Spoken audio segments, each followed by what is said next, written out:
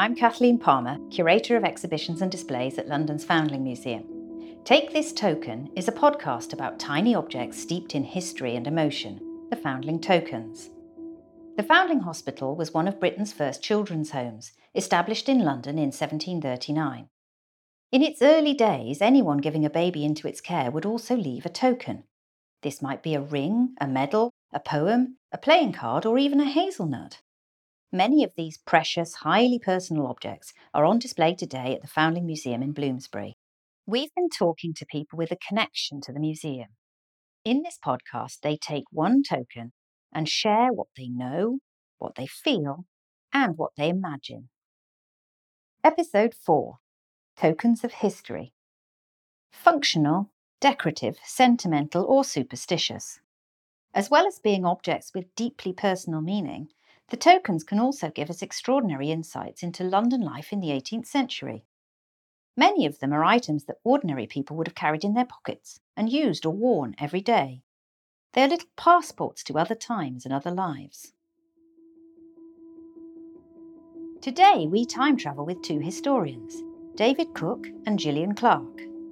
David has chosen a token that gets us into the most fashionable party venue in town. This is one of the Foundling tokens.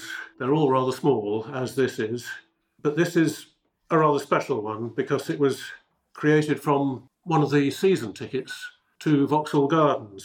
Vauxhall Gardens was a pleasure garden in 18th century London where you would go of an evening to listen to music and to meet people and to enjoy yourself. So you would show one of these at the entrance as you went in, and you'd be let in for free for all the season. Jonathan Tyers, who was the proprietor of Vauxhall Gardens, was having great problems with forged tickets. So he produced these metal tickets as season tickets. You'd clip it to your watch chain and then it would live in your waistcoat pocket all the time you had your watch there. And if you had a season ticket, people would say, "Oh, what's that you've got on your watch chain?" "Oh, that's my season ticket for Vauxhall Gardens. Haven't you got one?" So then everybody else would want one as well, which was quite clever of Jonathan Tyers. And then when you went to Vauxhall Gardens in the evening, you would fish it out and show it to the attendant at the gate. So they tend to be slightly worn, which this one is. You can't see some of the detail on it.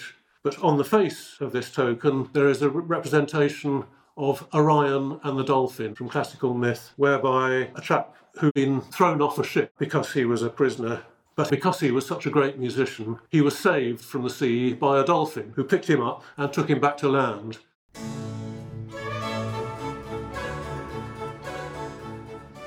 Of course, Vauxhall Gardens was very interested in musicians, and it was a place to go. Everybody went there. Everybody talked about the music that was being played. Everybody had heard about it. Everybody wanted to go there. And to go to Vauxhall Gardens of an evening, you would cross the river, not usually by a bridge, because there was only one bridge at that time, which was London Bridge.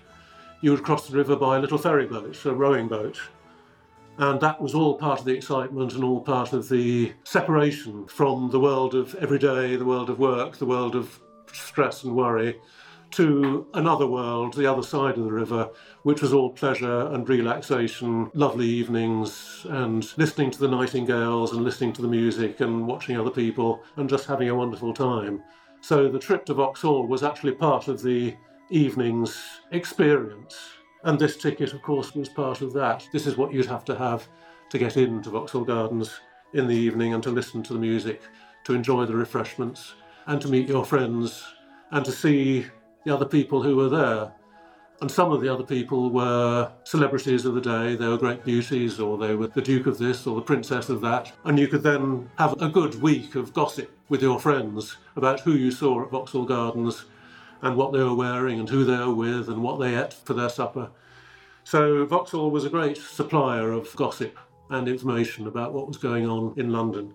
What might not have been quite so nice is just the general aroma, partly of stale people, but also partly because Vauxhall Gardens was a nighttime entertainment and it was illuminated, but of course not by electricity in those days. This was by oil lamps, and the oil that fueled the lamps was whale oil.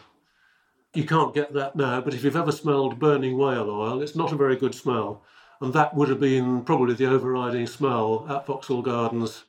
So this little token really represents an evening at Vauxhall Gardens. It is said that the Vauxhall season tickets were designed by William Hogarth. Now, Hogarth was an artist who was involved in a lot of money-making projects at the time. He was also involved in charities. He was involved at the Foundling Hospital, of course. But he was also involved at Vauxhall Gardens because he had a house in Lambeth near Vauxhall Gardens and advised Johnson Tyres on how Vauxhall Gardens would appeal most to the visiting public. And it's entirely possible that Hogarth, in fact, was the designer of these tickets. There is a certain romance to that as well. An artist as famous as Hogarth would design something as small as a season ticket. And of course, Hogarth was trained by a silver chaser, so he would have known what he was doing and how to design something of this sort to make it look as smart and as appealing as possible. The back is plain, except for an engraved name. And there you have the name of Mr. Arnold on the back with a number. So Mr. Arnold was the man who bought this season ticket in 1737, which was when they were produced. These were the first season tickets at Vauxhall Gardens. And he would have paid a guinea for this ticket, and he would probably have visited Vauxhall Gardens a number of times during the season. Mr. Arnold must have been relatively wealthy in order to afford a guinea to buy the ticket in the first place. We don't actually know who Mr. Arnold was, but he would have been a wealthy person, maybe a fashionable person as well, maybe even from the minor aristocracy. There are really all sorts of reasons why something like this might have become a Foundling token. Maybe somebody found it. Maybe it was given away by Mr. Arnold to one of his servants. Maybe Mr. Arnold himself kept it and later passed it on to a girlfriend who had had an unwanted child. I like to think maybe that it was an illegitimate child of Mr. Arnold who was at the Foundling Hospital who actually had this as his token or her token. I think it is an extraordinary story that it tells. Now let's turn away from the lights and music of Vauxhall as Gillian Clark tells us the story of one Foundling child and her token.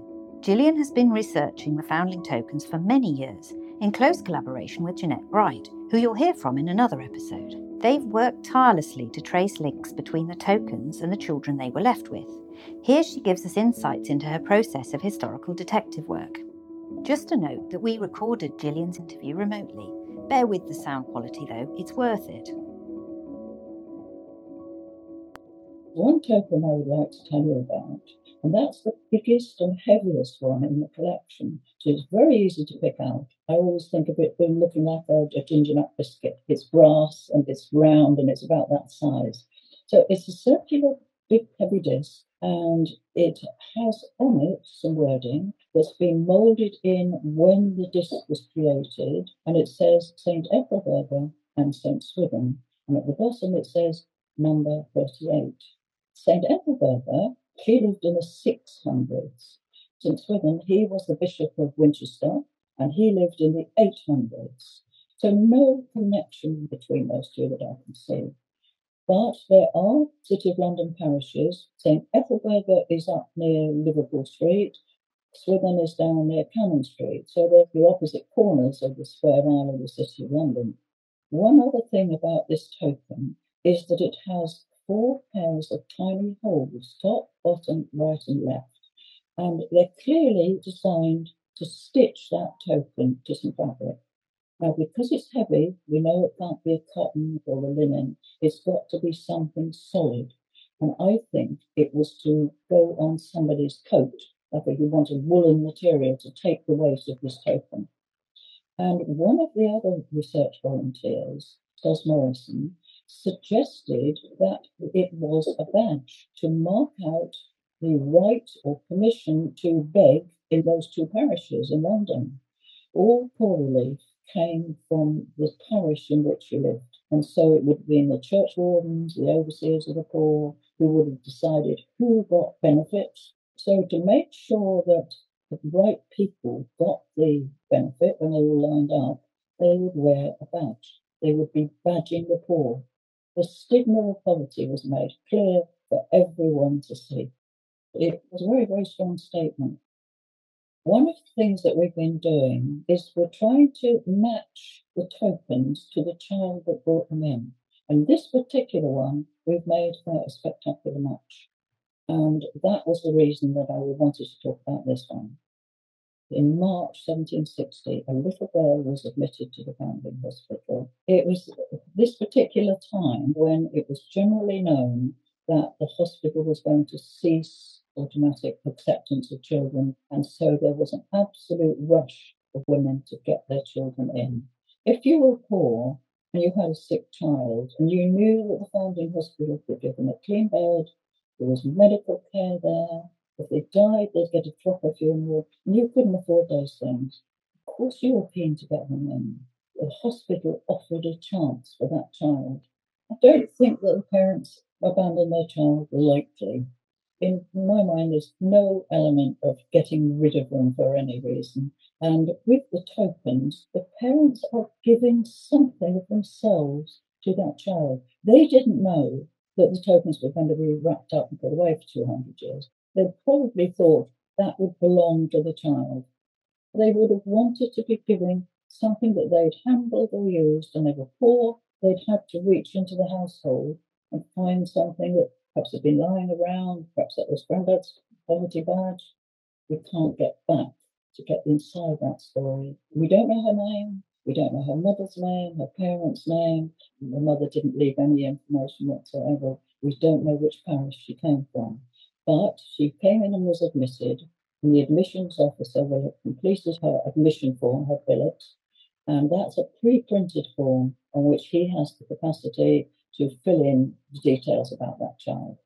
There would have been the date she came in, and then on the top right would be the number which each child was given, starting with 1 in 1741 and going right up to this little girl who was number 16,086. And then the admissions officer will have put the billet down, he would have put her token down in the middle of it and folded it into a little packet and put some sealing wax on it. And then on the outside, he would have written the date she came in and 16086. Then he would have handed that to the secretary to put away in his strong room, his vault, and the little girl was ready to move into the hospital. She was given the name Rachel Porter, and she went to a wet nurse in Sevenoaks. So she goes off screen now, we lost sight of her, but we're following the billet. So then we have to move forward 100 years to 1860, when the hospital governors thought, there's nobody going to come back, and why don't we open those packets and see what's in them? So they opened all the tokens, and they took out all the metal and the heavy ones, and they put them in an exhibition. Unfortunately, when they did that, they lost the link with the billet. All that little girl's details are separated from the token. But another 100 years on, when I went to see billet number 16086 in the archive, I could see that what had happened was that very heavy token pressed down onto the billet so that all the raised writing on the token is there to see on the billet. So we know with absolute certainty that that token came from that little girl who became Rachel Porter. There is a detective element in it, and it's exciting every time. Research continues into the tokens and the children they were left with. You can see the tokens chosen by David and Gillian, along with many others, on display at the Foundling Museum, Brunswick Square, in Bloomsbury, London. The museum is open Tuesday to Saturday from 10 till 5 and Sunday 11 till 5. For more information, visit foundlingmuseum.org.uk or find us on Facebook, Instagram and Twitter.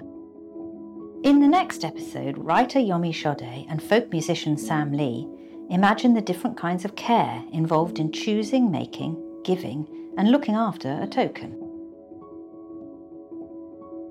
You've been listening to Take This Token, a Foundling Museum podcast, with me, Kathleen Palmer, written and produced by Minnie Scott with Louis Mealing. Music by Ben Jacob. Take This Token is supported by the Arteza Foundation.